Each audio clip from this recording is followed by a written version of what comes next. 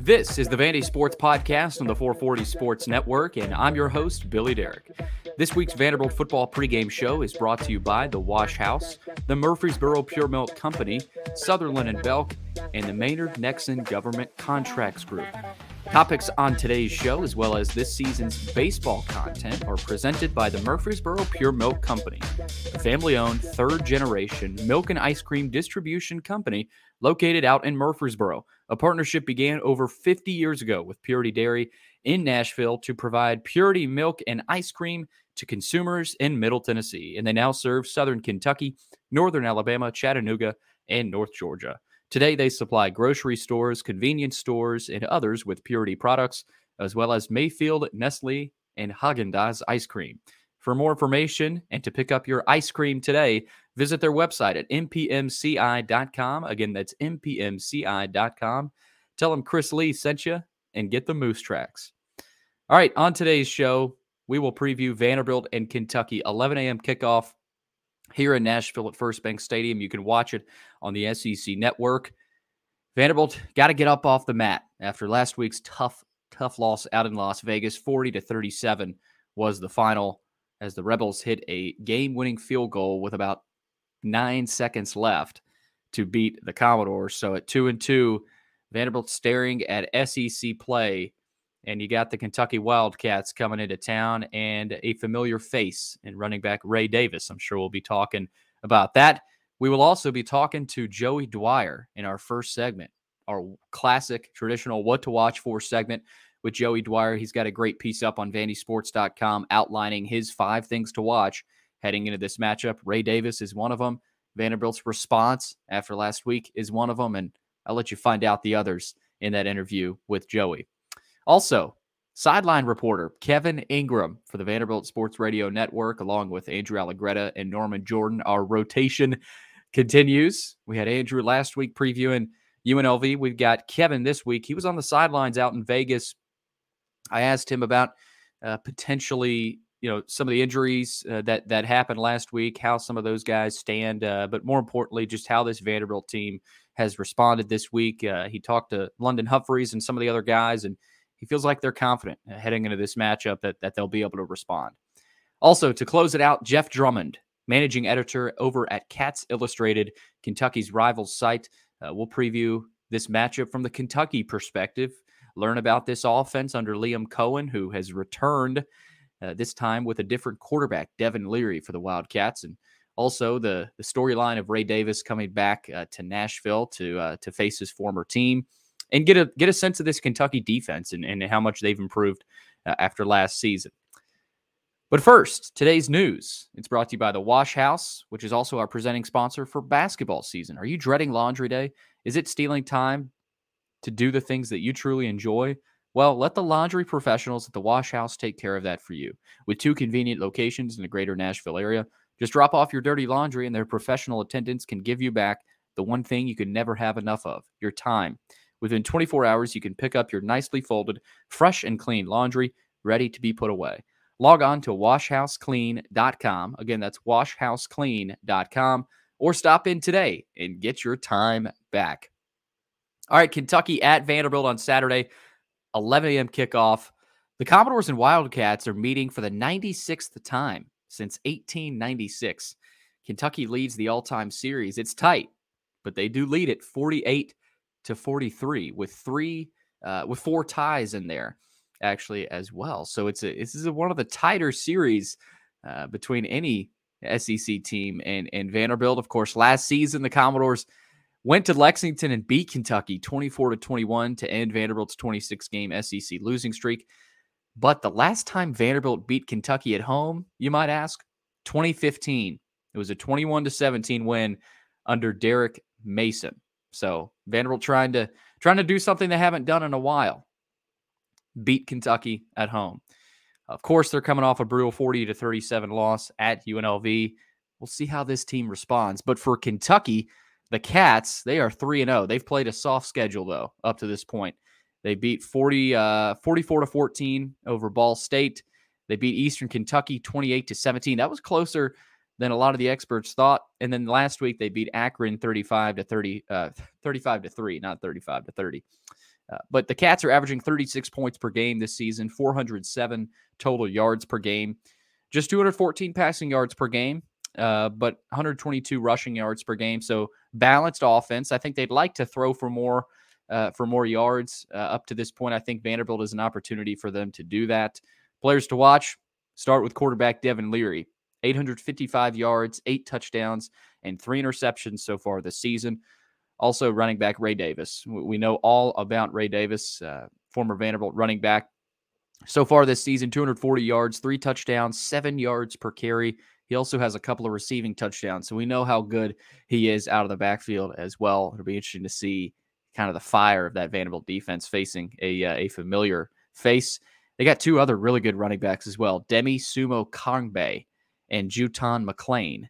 Couple of all-name guys right there. Sumo Kangbe and Juton McClain will also get some carries back there as well.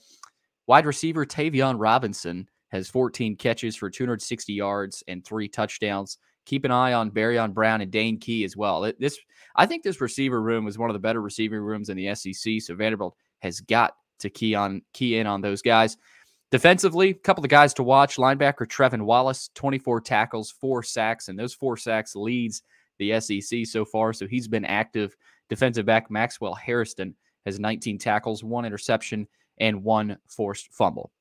The weather forecast on Saturday is great. Sunny skies with a high around 85, so it'll be a hot one. It feels like this might be the last Saturday in the 80s, potentially. Of course, Vanderbilt welcomes Missouri to town next week, but we'll see about that. And they'll have good weather for a lot of alums coming back. Vanderbilt is celebrating the 15th anniversary of the 2008 Music City Bowl champions, the first bowl win in Vanderbilt's history. So I think that, of course, is historical. And Bobby Johnson, you would imagine, will be back on campus. Clark's old coach, as well as Earl Bennett. So many other guys, Javon Hay as well, that are on this staff. So it'll be good to see Coach Johnson. Lastly here, injury report. Christian James is out. Of course, still he's been out. He hasn't played this season. Junior Ezebo is doubtful. Doesn't look like he's going to go. But the bigger question is Grayson Morgan. I mean, I would expect Morgan to get out there and play, but he is questionable. Dericky Wright and Jalen Mahoney are both questionable. Talked to Kevin Ingram. He said, I would expect Dericky to play. He's been a Warrior, so he's been able to suit up and play. Also, Savion Riley, a guy that was not able to go against UNLV, and you felt his impact, his lack of presence out there. CJ Taylor is probable. BJ Anderson is probable after missing last week due to an illness, and then Gunnar Hansen is also probable. So Vanderbilt's got to get healthy. I think that's the biggest thing heading into this game against Kentucky. Number 1, get healthy. And number 2, eliminate the sloppy play and the ball security issues. And number 3, just play your game, right? Play to your identity. And I think Vanderbilt will have an opportunity to compete. All right, lastly here, let's get to today's mailbag. And I carried over a lot of these, and I apologize. On Wednesday morning, I put it up a little late. But Chris and Luke got to one of them, the first question. But I'll get to the rest here. Mailbag is sponsored by Sutherland and Belk, a family-owned injury law firm. If you or a loved one has been hurt or in an accident, give Taylor or Russell a call at 615-846-6200 to see what your rights are and if they can help. All right, let's get to the mailbag. And again, a lot of these are just carried over from the early Wednesday morning mailbag. So I apologize for getting that out too late. Chris and Luke not having an opportunity to answer these, but I'll do my best. Right now, we start with Go Doors 94. Was the staff overconfident in its approach to the first 4 games, thinking they could use these games as developmental, but still getting 3 to 4 wins? Do you agree? And if so, is the approach changing going forward? I think that's a really good question. To be honest, I don't think they were overconfident. I think with Clark Lee's approach, he goes into every game, philosophically saying we cannot treat Alabama A&M differently than Georgia. He understands where they are in this build, and I think that's what a lot of fans need to understand, is that the margin for error is still very, very small. And for this team to get to a bowl game this season, at this point, you've got to pick off four SEC teams now, as opposed to just 3 if you were already at 3 wins. So I think their goal was to be at 3 wins at least, heading into this Kentucky matchup. So sitting at 2-2, Clark Lee has said he'll take it, but they're upset. I mean, I naturally, you're at 2-2 heading into SEC play. Nobody wants to be 2-2 heading into SEC play after 4 non-conference games, right? As an SEC team, I think you should at least be 3-1. And so for Vanderbilt, I think they have changed some things. I said after the UNLV game, I think a loss like that warrants some changes, whether that's philosophically, whether that's the players you play, whether that's how you coach. Some changes I think have been made. And if they haven't yet, I think they will be made. But to your question, I don't think they thought they could use these as developmental. I really don't. I mean, I think maybe the Alabama A&M game in the fourth quarter, you get up big there, but I don't think that was their approach. So I don't think it'll change going forward. But I think within the players and their execution, you cannot, and this has been a problem with Vanderbilt for a long time. Luke White has said this: you cannot treat UNLV differently than South Carolina or Alabama A&M differently than Tennessee. You just can't. You're Vanderbilt, right? And you're early still in this build under Clark Lee. So I think if anything has to change, it's just kind of the players' mindsets, and that starts with the coaches. So maybe slightly, but again, I don't think that was their approach. But I think it's a good observation. From VU Matt 23, Duke. The Blue Devils brought in 9 transfers under Mike Elko this year. Should Vanderbilt use the portal more to fill holes on the team? Well, it's a good observation. I mean, naturally, of course, you lose Ray Davis, you lose Jadis Richard, you lose Elijah McAllister to another SEC team, you lose Mike Wright. Who else? I think you lost a recruit that wasn't the portal though, but. I just think for Vanderbilt, they're going to be strategic with how they use the portal. They can't get the same amount of kids into school as every other SEC team can. It's that simple. I mean, they know that. They're not going to try to do things that they don't think are possible at Vanderbilt, but Prince Colley's a good example. He's a guy that Clark was familiar with. He recruited to Notre Dame. He fit Vanderbilt's profile, and they snagged him. So I think they'll be doing a lot of that, but you got to be strategic, and you can't put all your chips in the transfer portal if you're Vanderbilt, right? You can't go, all right, we're putting our chips on the table in the portal, and we're going to pull a Deion Sanders or a Lane Kiffin, right? No, you're not going to do that. 9 transfers. I mean, that's not that many. I think Vanderbilt brought in something similar, a little bit less. I think it was 5 or 6 maybe, but I don't know. Maybe it's 9 next year. Maybe they slowly increase, but I don't think that'll ever be a very high priority for them. Now, if they're available, they'll take them, right? I mean, you're going to take good players when you can, but like I said, if this was South Carolina or Georgia or any other SEC school, I'd be speaking differently, but they're not. And you got to do what you can do if you're Vanderbilt. Let's see here. Raiders 1967. Can any participant provide any elaboration on how a timeout is called by a player in the last minute of the game without permission of the coach? And of course, if you don't know, that had happened with under 30 seconds left against UNLV. UNLV had run the ball on 2nd and 10, I think. And right after that, Vanderbilt called a timeout.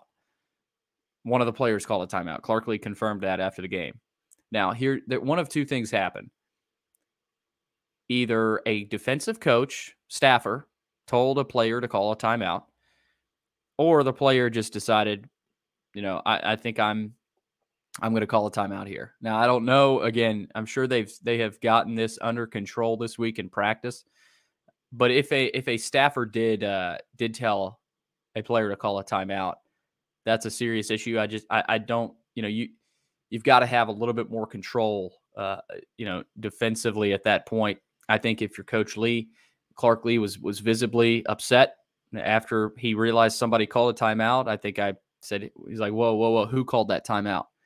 So he was upset. I think it's inexplicable that a player had called a timeout there, and then all of a sudden you do get a timeout. So, okay, you call a timeout. Why? Who knows? But okay, you call a timeout. let's get into a formation that can defend, what UNLV might do here, right? UNLV is naturally going to take a shot, right? You just gave them an opportunity. You gave them, okay, UNLV said, we'll take it. If you're going to give us another chance here, we're going to take a deep shot if one of your corners makes a mistake, and we're going to go win the game, right? So it was just UNLV adjusting to what Vanderbilt did to themselves. Credit to UNLV, but Vanderbilt, I thought, really beat themselves badly against UNLV, and I think it's an issue. I think it's a serious issue. I haven't seen that situation occur. Raiders 1967 asks Luke, have you seen a situation occur previously during many years on the sidelines? I'm sure Luke has. Of course, you think back to Michigan with Juwan Howard, I think it was, called a timeout when they didn't have one. So you would venture to believe this will never happen on that Vanderbilt sideline, and it happened at the worst time. UNLV deep shot right past Martell Height down the near sideline, and they win it with 9 seconds left. So that was not why Vanderbilt lost the game, though. I think they ended up beating themselves as a whole. We had a comment there from Dorfan, maybe get the players together before the possession, note the timeout situation, and explain we will not use our timeout unless they use theirs, and we can force a punt with decent time on the clock. Yeah, I mean, there's a lot to be said, of course, after a game like that, and Clarkley said that. He said there's a lot of reaction to this game and a lot of knee-jerk reactions, but if you're Vanderbilt, there's nothing else you can do, right? It happened, and you've got to respond against Kentucky on Saturday. All right, that'll do it for this initial first segment. It's now time for our guest line, brought to you by John Leffen and the Maynard Nexon Government Contracts Group. Maynard Nexon advises government contractors on all aspects of their businesses with a proud focus on matching legal solutions to business needs. Give them a call. That's 256-551-0171. Again, that's 256-551-0171. We kick it off with Joey Dwyer, what to watch for heading into Kentucky, and then Kevin Ingram, sideline reporter for Vanderbilt Radio Network, and then to close it out, Jeff Drummond, the managing editor for Cats Illustrated, Kentucky's rival site. But first, what to watch for with Joey Dwyer. All right, Joey, Vanderbilt and Kentucky, 11 a.m. kickoff on Saturday at First Bank Stadium in Nashville. You can watch it on the SEC Network. Joey, has anything changed before we get into your 5 things to watch? Obviously, you've been through almost a week here after the UNLV game. In your mind, has anything changed in terms of your opinions of this team and how you evaluate this team, or are they still pretty comparable to the way you thought right after the UNLV, especially during our postgame show? Yeah, not a whole lot has changed. I mean, it feels like the same story has been applicable with this team all year. It's somewhere in there, but Vanderbilt is far from unlocking that right now with the mistakes it makes, with some of the intensity it shows at times, the little things. I don't know if it's going to be fixed, but we've always known it's in there. If that ever becomes unlocked and Vanderbilt ever finds a way to win an SEC game with this team is yet to be seen, but I think there's some reason for some optimism, but I would be mistaken to be able to sell that to people right now with full confidence, other than just a talk you off the ledge situation. Well, and all of a sudden, right after the brutal loss to UNLV, you sit at 2-2 in the SEC or overall, and you're heading into SEC play, right? You got the Kentucky Wildcats coming into Nashville for an early kick. We start with the return of Ray Davis, and I like the first sentence here on your things to watch. And again, if you guys haven't read this, check it out at VandySports.com, Joey Dwyer's weekly 5 things to watch. You said it's impossible to ignore the storylines involving Ray Davis, and I would agree. He's a guy that just last year was in the black and gold and running strong in Lexington, leading Vanderbilt to a victory alongside Mike Wright. So it's interesting how the transfer portal can act as an immediate impact tool. And I think that's what Kentucky wanted. They wanted what they saw in Lexington when Vanderbilt came and beat them. Why is this the most important storyline? I don't know if it is in your mind or if this is just randomized, but it does seem like the biggest talking point heading into this game. Yeah, it certainly does seem like the biggest talking point, and it's not helped by the fact that Vanderbilt hasn't been able to run it super effectively thus far, and that Vanderbilt has struggled to stop the run game in one of its 4 games, but has mightily struggled in that game, which was his only Power 5 game. So Ray Davis could legitimately take over this game, and I think that's a really scary thing for Vanderbilt fans to see if Ray Davis is running all over this defense and talking trash and all that. I think Vanderbilt fans really were rubbed the wrong way by some of his comments this offseason, and there's a lot to unpack here. I mean, it's not maybe the most important storyline in terms of game outcome, but I think Vanderbilt fans are really looking for anything right now in terms of just things to follow other than us hearing and reciting the same story over and over again. It's really interesting to see an 1,000-yard rusher who really helped to put Vanderbilt over the edge against this team last year, now coming into Vanderbilt Stadium with this team.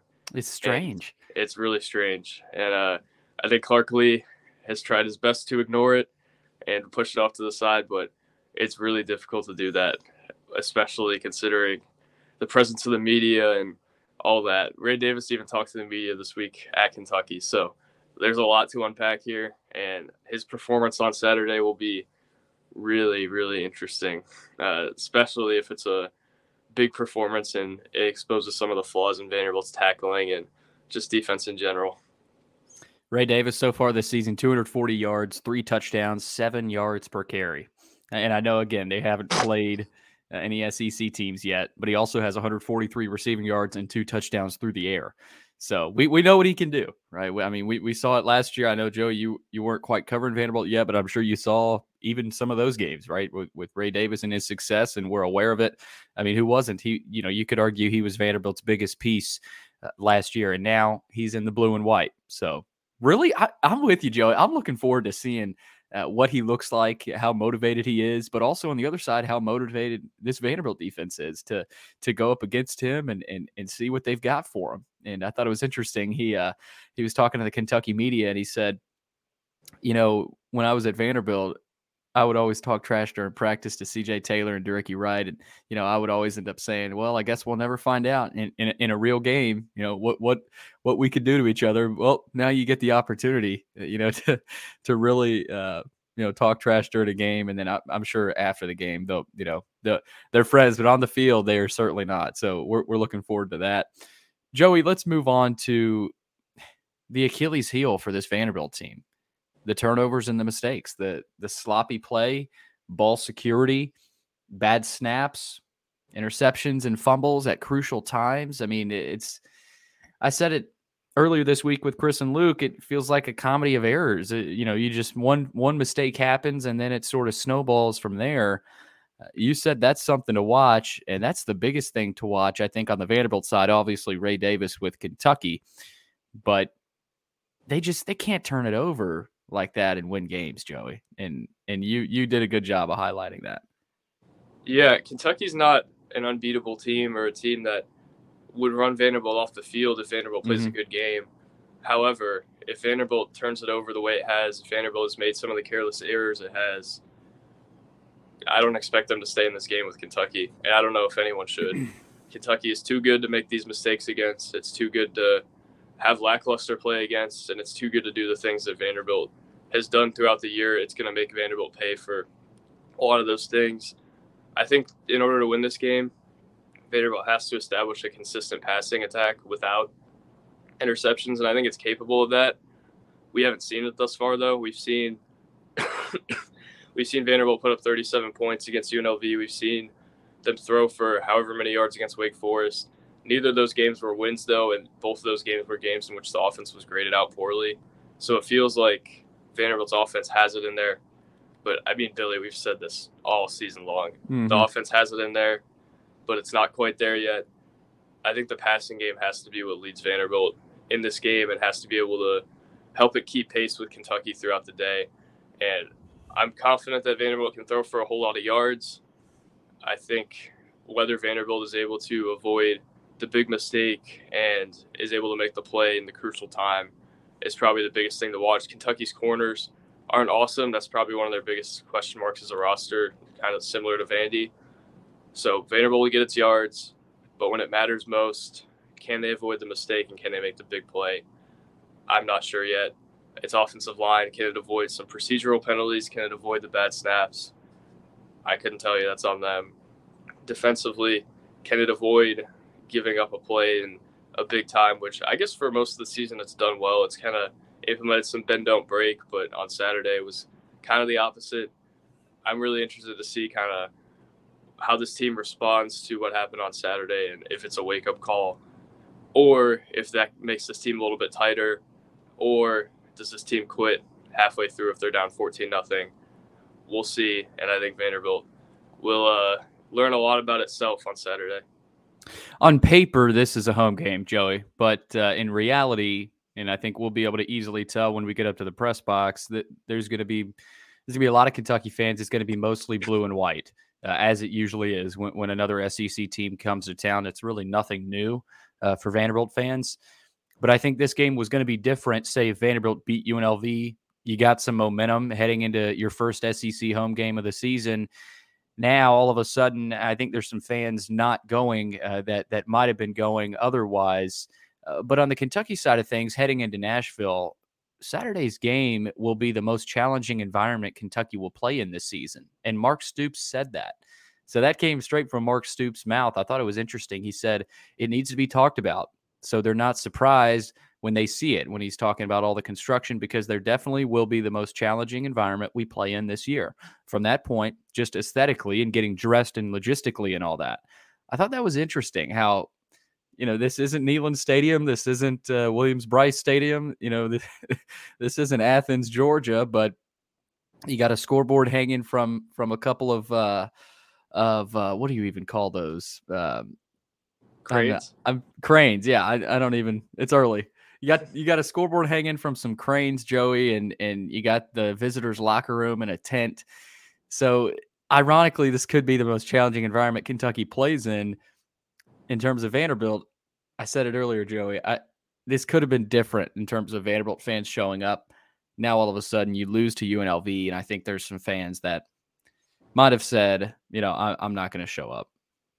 Yeah, I mean, it's Vanderbilt's fifth game, and it feels like there's already a little bit of apathy within the fan base. I wouldn't say it's that the fan base is checked out yet, but they're certainly starting to seem like some sect of the fan base is starting to kind of get there. And can you blame them at this point, Billy? It feels like this team is not heading for where it should be heading and where the goal was. So this fan base is going to need something to help it buy back in. A win against Kentucky would do that. But heading into Saturday, I wouldn't expect this to be a crowd that's largely filled with Vanderbilt fans. If it's filled, it's going to be with a lot of Kentucky fans and probably significantly more Kentucky fans than Vanderbilt fans. And the bigger question is whether Vanderbilt has really any showing on Sunday or on Saturday. I think that's probably where my head turns to. Is there apathy in this fan base, and how much of it? If so, I think we'll be able to figure that out a little bit on Saturday. Last thing to watch for you, Joey, can Vanderbilt's offensive line hold up? And they gave A.J. Swan a little bit more time on Saturday against UNLV. Swan was 17 of 35 for 335 yards, only sacked twice. So I thought they were a little bit better. Run blocking still, is weak. I just don't think they have they've held up their end of the bargain. Can they be better? Who knows? I mean, is this who this offensive line is right now? Are they not a formidable unit that Vanderbilt can rely on? We'll see. I mean, I think through 4 games they're not. But your last thing to watch here, Joey, is can they hold up? And they're going to need to. It's SEC ball now, so you're going to have to buckle up and get ready for an SEC front seven. Yeah, and that front seven has generally been a strength for Kentucky. It's this front seven that has had 10 sacks through 3 games, so Vanderbilt's going to have to buckle in and really help A.J. Swan out, and it hasn't done that a whole lot to this point. That's led to some of the mistakes that A.J. Swan has made, is just struggling to kind of help him with the run game and pass blocking, but at some point it falls on him, obviously.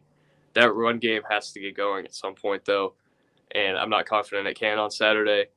Wouldn't that be something if Ray Davis ran for, 150 yards or something, and Vanderbilt had less than that as a unit? I think that's a real possibility that could happen heading into this game. Vanderbilt's offensive line has to take control and make sure that doesn't happen, though, and I'm not sure that or Vanderbilt's defensive line will be a huge positive on Saturday. It's really difficult to put your faith in either of those units at this point with some of the lack of pressure that the defensive line's generated, as well as kind of how the offensive line has got pushed around or made mental mistakes at times.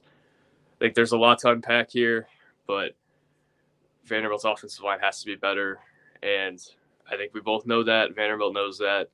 Whether it can actually execute that is a completely different story, especially against this front seven, which is probably far and away the best they've seen thus far. I lied, Joey. I skipped your first thing to watch. How does Vanderbilt respond to what happened in Las Vegas? And I know you touched on it a little bit there. I like the questions that you asked here. Does Vanderbilt come out flat-footed and get pushed around? Will it continue to beat itself in the same ways it has all season, or will it come out and impress against its best opponent yet?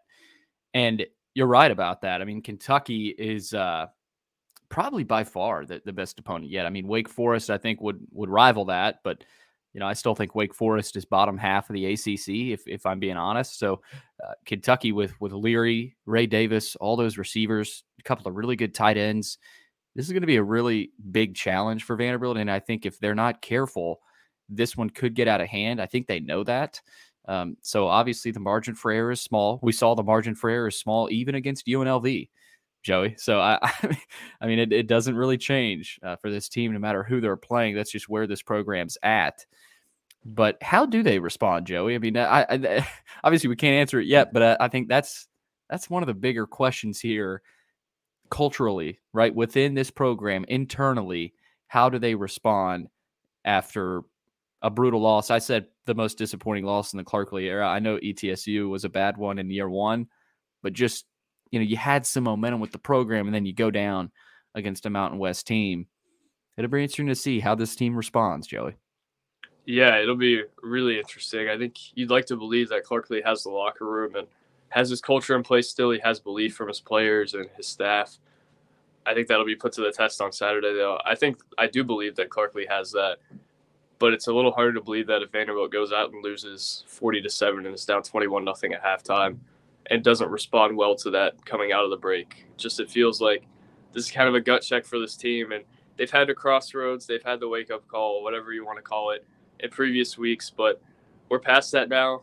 This team has still some things to play for, but do they believe that they can get there, and do they believe that they can fight against a team like Kentucky, who's better than two teams that they've lost to?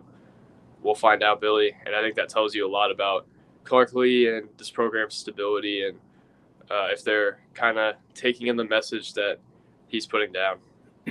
Big one on Saturday. Get your coffee.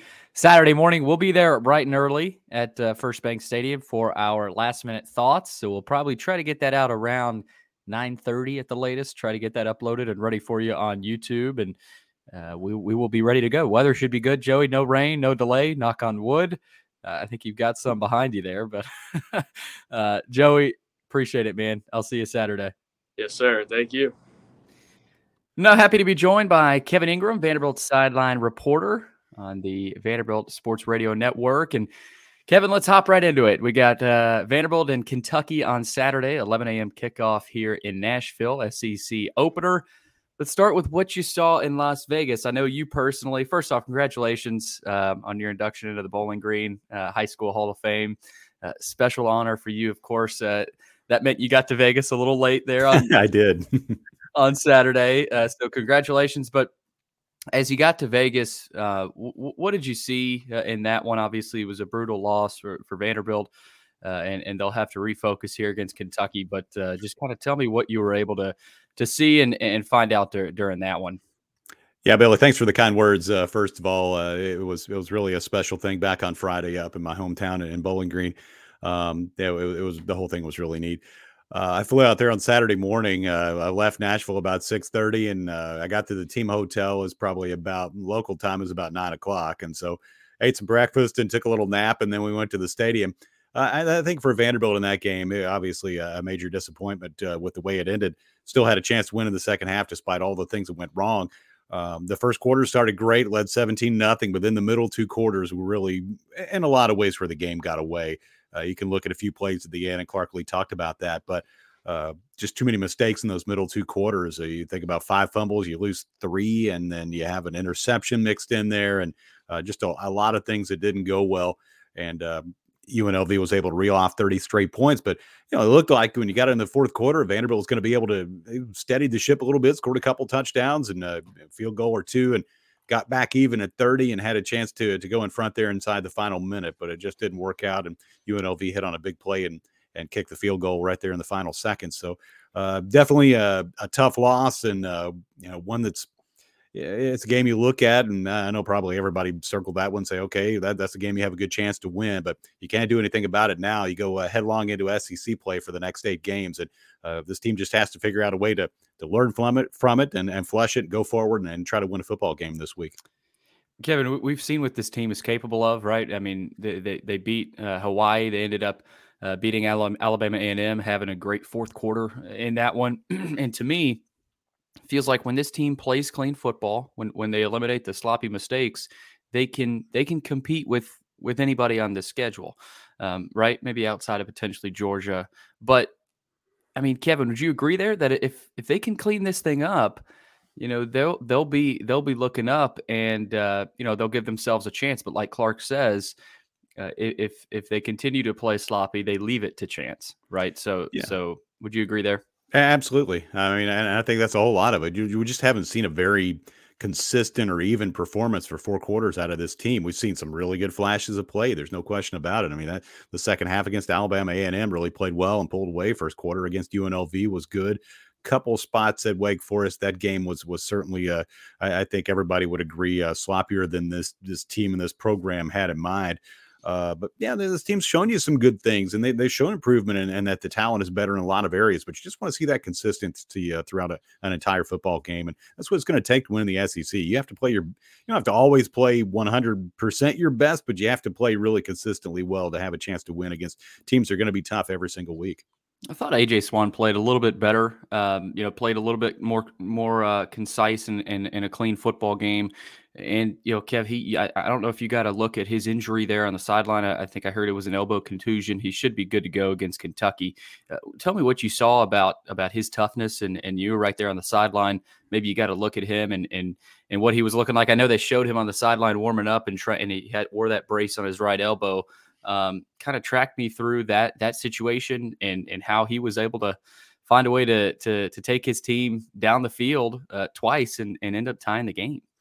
Yeah, I thought he showed a lot of toughness in that game, Billy, especially in that second half when he came back and played. I think going into the halftime, we had wondered whether he would be back at all. The injury happened right before halftime. I was actually over on the other side of the field because we were getting ready to do our halftime interview. So I was down close to the tunnel when it happened, and I watched it all from a distance, and I was not there on the sideline during that part of it.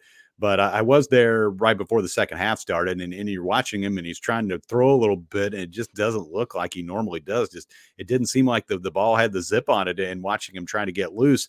But then, they played one series with Ken Seals, and then they came back with AJ after that, and he looked fine. Like, he threw the ball great, and I thought he really made some plays and showed a lot of toughness, and talked to a couple of his teammates about that. Talked to Justin Ball after the game, and talked to London Humphreys a little bit about that this week. And I think the consensus was, everybody knew about his toughness, but that was on display in Las Vegas. Kev, let's get into one more guy in the offense, London Humphreys, a guy that has had 2 straight games, over 100 yards, and he's averaging something crazy. I don't know if you have the stat. I think it's around 30 yards a catch or something like that. I think they said that in the broadcast. What have you seen from him? I mean, the kid's a freshman, and he is out here, beating Division I cornerbacks on the outside. It feels like it's a deep ball every time he makes the catch. So, what have you seen there from London Humphreys? Yeah, he's looked good so far. He had 3 catches for 102 and that 56-yard touchdown. Had another big catch that helped set up a score. I've been really impressed with him. I think these young receivers, the sky is the limit for guys like London Humphreys and Junior Sherrill. And I interviewed him for our pregame show this week, and he said he learned a lot from some of the older players like Will Shepard and a few of the others that have been around here a while. But you love London's speed. I feel like he makes some plays like a veteran receiver. A guy who's been around a lot more than just a few games in a freshman season. The thing I like about him is on a deep ball, I've noticed this a couple of times, that a lot of times you're running for stride and you got a cornerback running there with you, trying to stay with you going down the field. You don't want to give away too soon that the ball's about to arrive. And he always does a good job of that. Like he'll turn his head just the right moment to catch the football. And boy, that throw from AJ to London in the first half for the touchdown, it was basically coming right at me. And when that ball was in the air, I was like, this is going to work out great. It was a beautiful throw. And I mean, it hit him right in stride and scored the touchdown. But yeah, London's been really good. And, local guy from CPA, and there are a few local guys on this team. And that part of it's been fun. And there's so many good players in this Nashville area and the city and surrounding counties that you have a chance to really get some talent in this area. And Vanderbilt's been able to get quite a few from right around here, including Christ Presbyterian, where London played. Of course, the Patterson brothers and London and some other players from around this area that have been really good. And the young guys are looking good so far for this Vanderbilt team. Let's go defense now. Of course, there are a couple of guys that are banged up, more than just a couple. Actually, we'll be looking to see if Mahoney and Derrick Wright will be able to go on Saturday. And of course, you've seen some injuries kind of scattered on the front seven there. With it feels like they haven't had everybody available that they've really wanted to have available this season.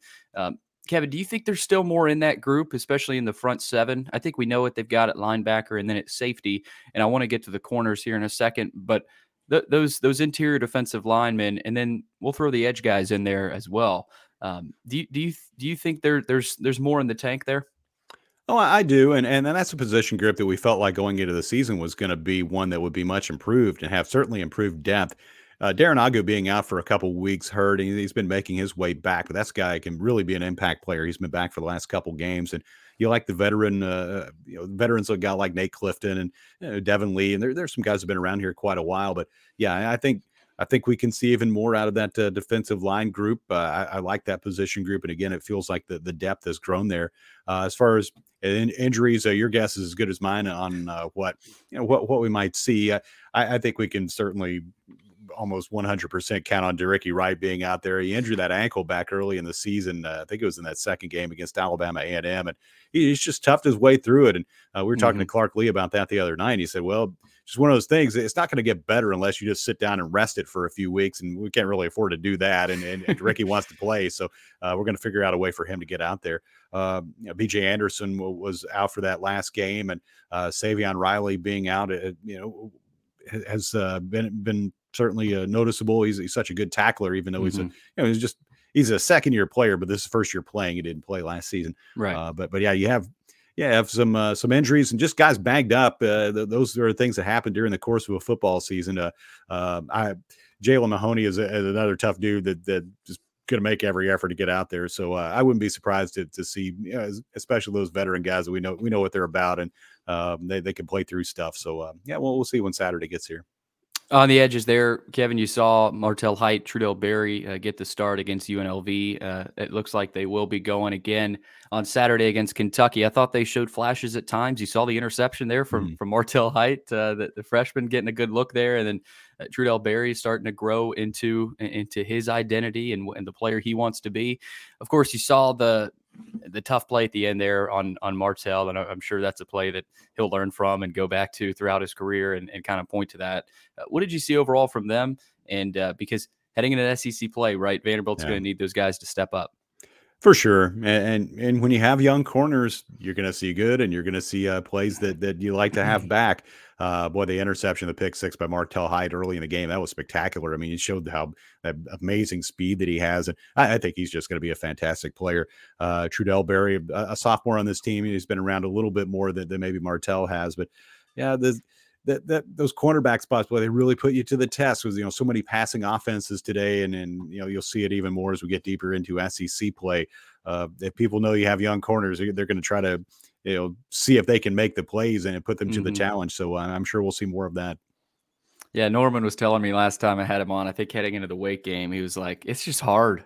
It is hard to play corner at the SEC level. And you've seen, Hawaii, Kevin. I mean, you saw their receivers. Wake Forest obviously has good receivers. I think we forget there's really talented players outside the SEC as well. Yeah, no doubt. There sure are. That Wake Forest offense is so difficult to defend. Just the way they play, it's just a strange sort of style, and it feels like they make you pay for every mistake.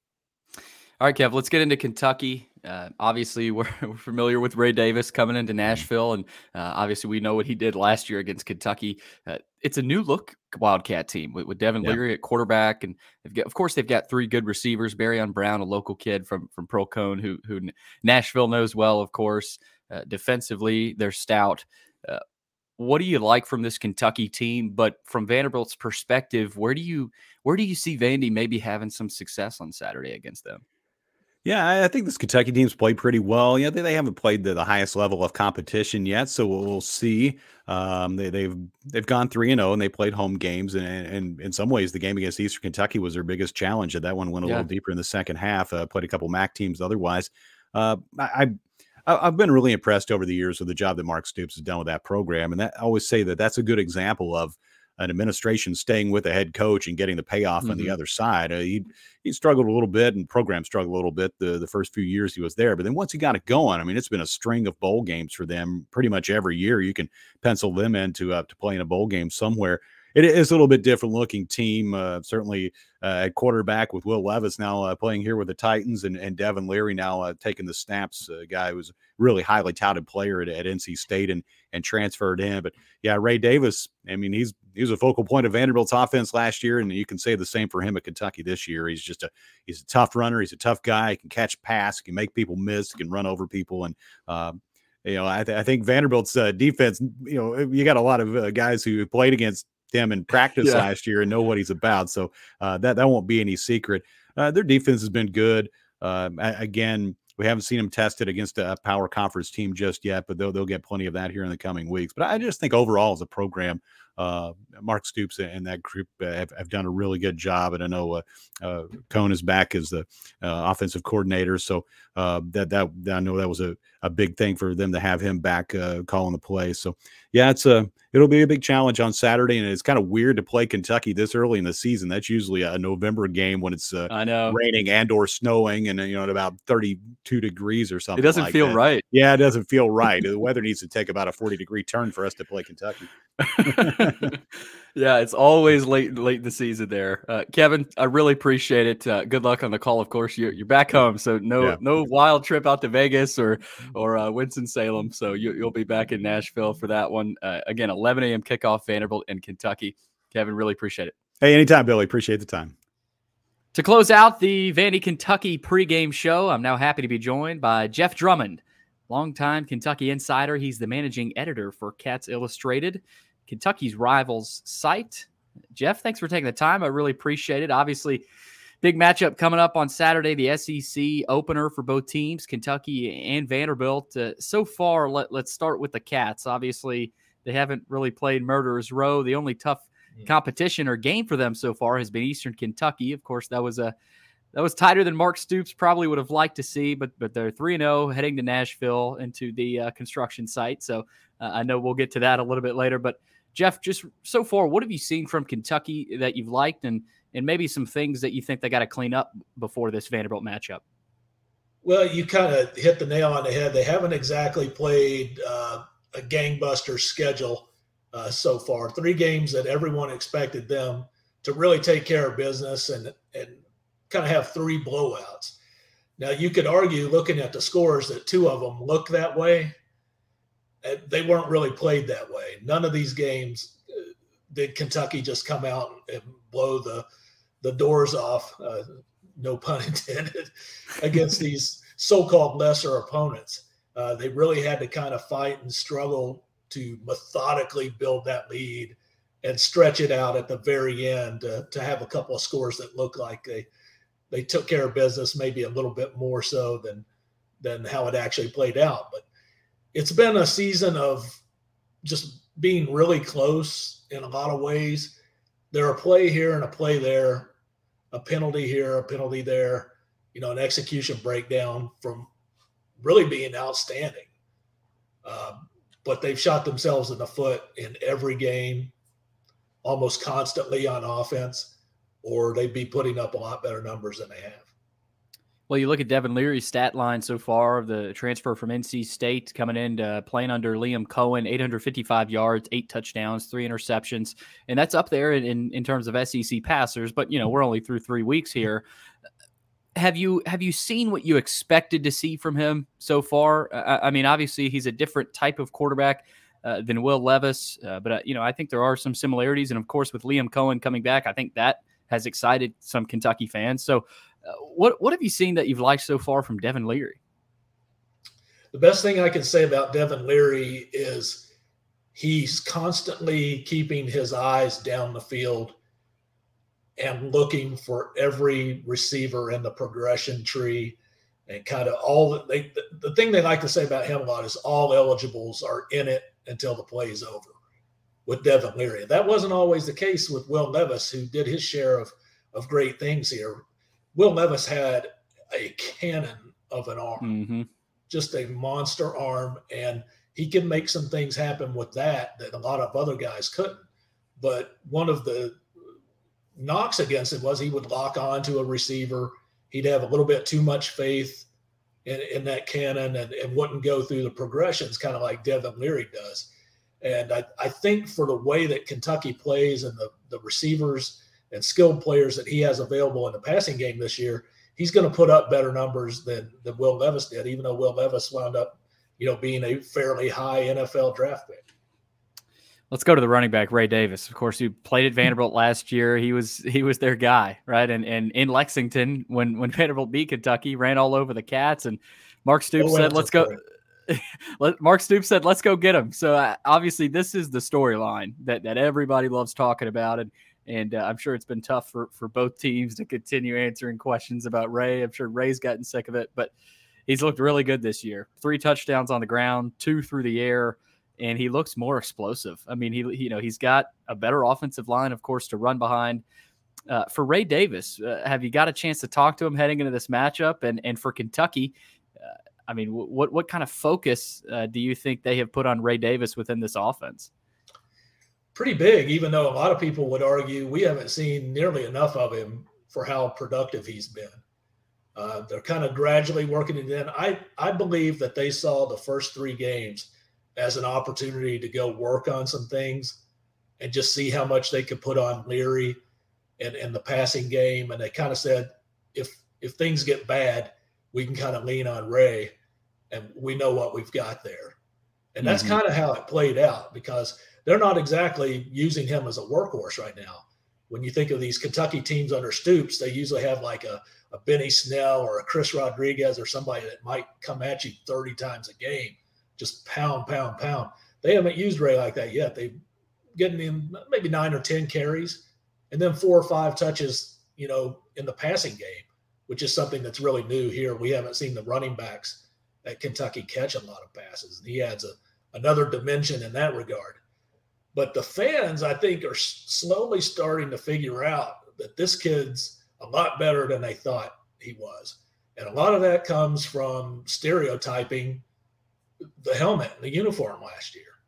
Even though they came in and they saw with their own eyes, Ray Davis ran all over Kentucky, a good Kentucky defense, and won that game. They're still like, yeah, he played for Vanderbilt. I'm sure you face that all the time with your guys.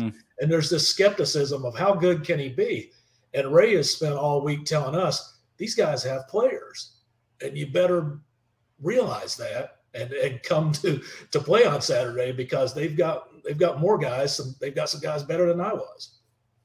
Yeah, Jeff, I want to go back to that game last year, and I was not able to be there. I'm sure you were there, and it was shocking to see that result. And Vanderbilt, of course, was reeling. They had a couple of SEC losses in a row, and their fans were upset. And all of a sudden, they pick off a win over a ranked Kentucky team. And we know Will Levis was banged up, and the offensive line was struggling. But from your perspective, how did that happen last year?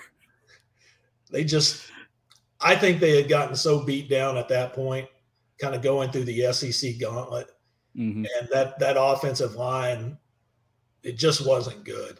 And they just didn't have much chemistry.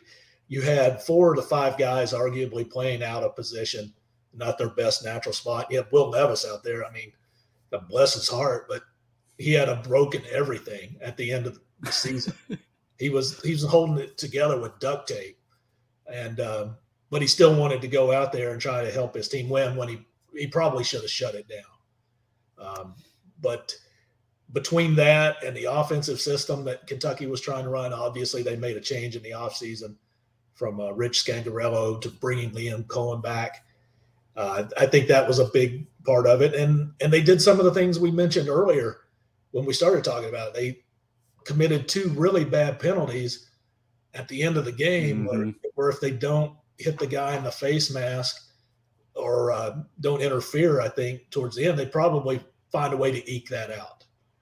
And then because that was on a 4th down. That I think that face mask. Yeah, people forget.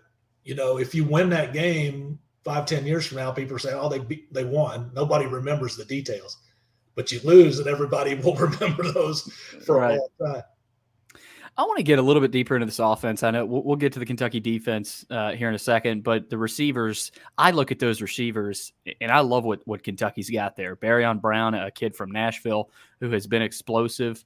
We probably still haven't seen his full capability in that offense yet this year. And even last year, I thought, he could have been featured maybe a little bit more. Tavion Robinson this year so far has been the guy. He's got 3 touchdowns, also Dane Key. So, do you think with Liam Cohen, this offense feels a little bit more explosive potentially than they were last year? Because, again, I look at those receivers, and that's a group that might scare me if I'm Vanderbilt. We've seen more explosive plays in these first 3 games than maybe we saw all of last season from this offense. I mean, that was a horizontal passing attack last year. It was Will Levis turning and throwing the ball sideways and hoping a wide receiver could make a play, or getting way behind in some games and having to fling it down the field. But it just wasn't very cohesive. It never looked anything like it did the year prior with Liam Cohen, a pretty good offensive line, and a healthy Will Levis. The irony there is he only had one, when he was fully healthy and had a good offensive line, he only had one wide receiver that was very good, Wan'Dale Robinson. Yeah. So defenses could kind of lock onto him. You can't do that with this Kentucky offense right now. There's 3 guys that can hurt you in the wide receiver core, and there's also 2 or 3 playmakers in the tight end group that Cohen likes to use a lot more than his predecessor did. And they're throwing the ball to Ray Davis, and that's kind of a wild card there. Bit of a revelation that none of us really knew that he was such an effective pass catcher. Let's go defensively now. Kentucky last year, you mentioned how good defensively they were. And I think a lot of Vanderbilt fans forget that the Commodores were able to beat a good Kentucky defense last year. And you look this year, linebacker Trevin Wallace already has 4 sacks, which is crazy. I know it's not the best competition, but that leads the conference. Maxwell Hairston is a guy that has popped. He's got an interception and a forced fumble so far as well. Is Kentucky as good defensively as they were last year? Remains to be seen. They've got some star power over there. A guy you didn't mention, Deion Walker, is just a monster on the defensive line. I mean, we're talking about a guy 6'6", 6'7", about 350, 360 pounds. And they use him standing up in a 9 technique sometimes and rush him off the edge. He does things. I call him the grizzly bear because that's what it feels like when I'm trying to interview him standing. It's like, people shouldn't be this large. This big. It just doesn't happen. It's like a kind of a Marvel character or something like that. But he's disrupting things up front to the point where their other defensive linemen are getting a lot of chances to make some things happen. And a guy like Trevin Wallace that you mentioned is timing up some blitz as well and getting pressure. The only question we had going into this season was the secondary. And so far, it's held up really well, and they've done a pretty good job overall. You mentioned Hairston. He's got a chance to be really good over there. Very good in run support, not just defending passes, but he's a guy when the ball comes to that edge, the ball carrier usually goes down. Really good tackler. The depth is a little bit questionable. If they have anybody go down at the corner spots, it's going to get tricky for Kentucky, and Brad White's going to have some challenges. But the 11 guys they can put out there are as good as probably what he's had maybe back to 2018 when they beat Penn State in the Citrus Bowl. Interesting. Let's get deeper into this matchup. Obviously, these two teams have a tight history. I think a lot of people forget that this is a tight series. Kentucky leads it, I think, 48-43 with several ties in there. There's been some streaks from on both sides, right? I think Mark Stoops had a 6-game winning streak on Vanderbilt until last year. Vanderbilt hasn't beaten Kentucky at home since 15. So Kentucky has had control of the series as of late. With this matchup, though, what do you look at specifically, right? I'd like to ask everybody we have on, for Kentucky to win, this has to happen. Or if Vanderbilt wins, this has to happen, right? So what are some of the things you look at within this matchup on Saturday?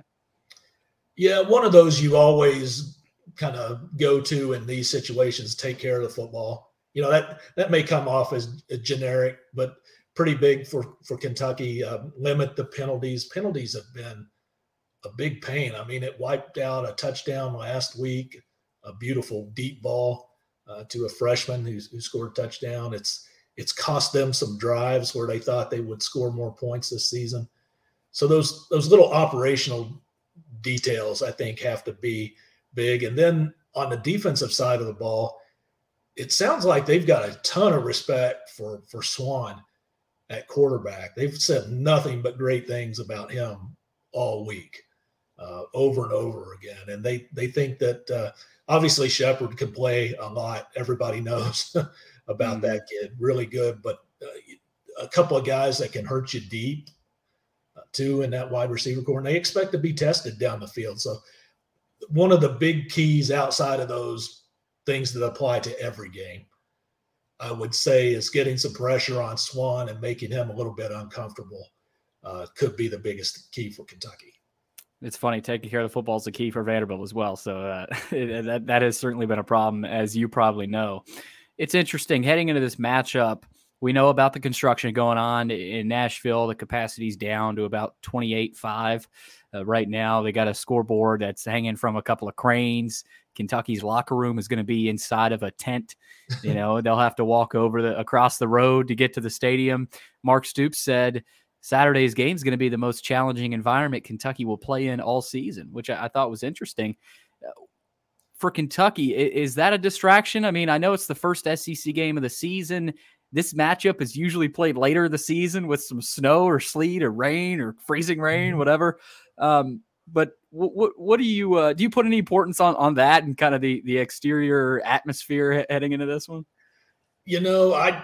I don't a whole lot, even though they've brought it up a few times. And it kind of feels like, Hoosiers, where he goes and measures the baseline and the free throw line, the height of the rim and all that stuff to kind of get it out of their minds that even though the things around the football field will look and feel a lot different, it'll be an odd kind of feeling. You're still out there on 100 yards and that's where the game's going to be won and lost, not with any kind of distraction from cranes and floating scoreboards. I saw one flying around in the breeze earlier this year. That was kind of good. Yeah, that it's been a little hectic over there. Although I think they've done their best with it, and it's been all right. Lastly, here, Jeff, I want to get your take on Kentucky fans, right? We know they travel to Nashville very well, and it feels like the better they get, right, the better team they have, naturally support a winning product, Kentucky fans will travel. You expecting a lot of blue and white on Saturday in the Music City? I do. I think a lot of them see it as a good opportunity to go and enjoy Nashville. It's one of their favorite places to visit for, not just Vanderbilt games, but the SEC tournament and even out of season, that go down to see a show down there or whatever and just enjoy the music scene. A lot of people in Western Kentucky are really a lot closer to Nashville than they are to Lexington. So I do think that'll be the case, although some seem to be getting a little bit scared off by the construction situation. And this might be a year where they say, I don't know if it's really worth it. Yeah, there's cranes everywhere you look. I mean, it can be a little bit of a mess, but I think that means that the future is hopefully bright at Vanderbilt for their program. But Jeff, really appreciate the time and looking forward to this matchup on Saturday.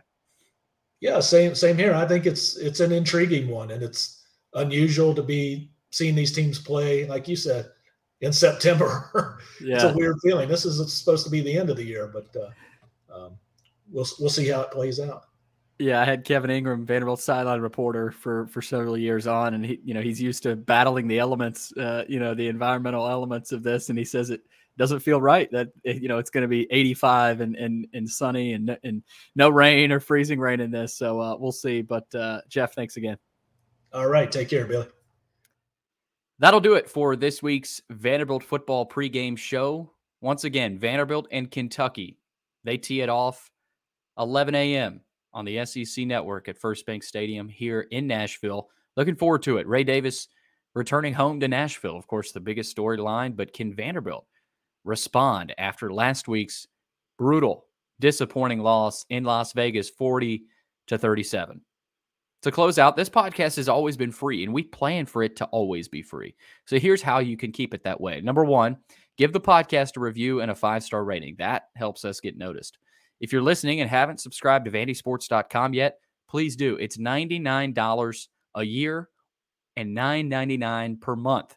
That helps us tremendously. Again, $9.99 per month or $99.99 per year.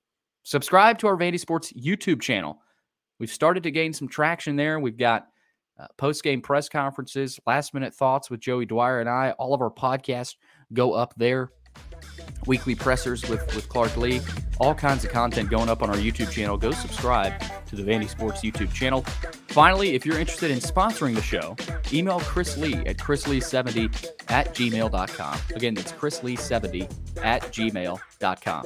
Thanks for listening. We'll catch you again soon with more episodes of the Vandy Sports Podcast.